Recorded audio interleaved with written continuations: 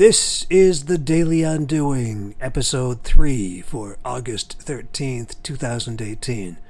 I'm David Cadet, and together with co-author and collaborator Marc Boivin, we created Undoing, a movement to reverse decades of miseducation, misrepresentation, and misunderstanding of marketing, so that it can be used more fully and effectively right now.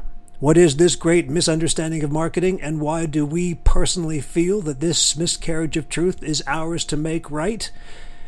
Honestly, I guess we became tired of people asking us for our assistance in their marketing, when what they really wanted was web content, a snappy brochure, or a social media campaign.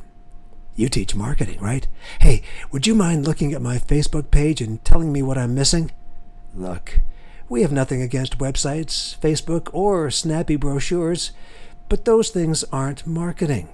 They're communications, or as they might be called in old marketing vernacular, promotions. Marketing, as we preach with Undoing, is value discovery and delivery. Finding out what people want, then bringing it to them. Value, as we will discuss, comes in infinite forms because we have never-ending sources of needs, and once one need is met, another is sure to follow. Value, discovery, and delivery.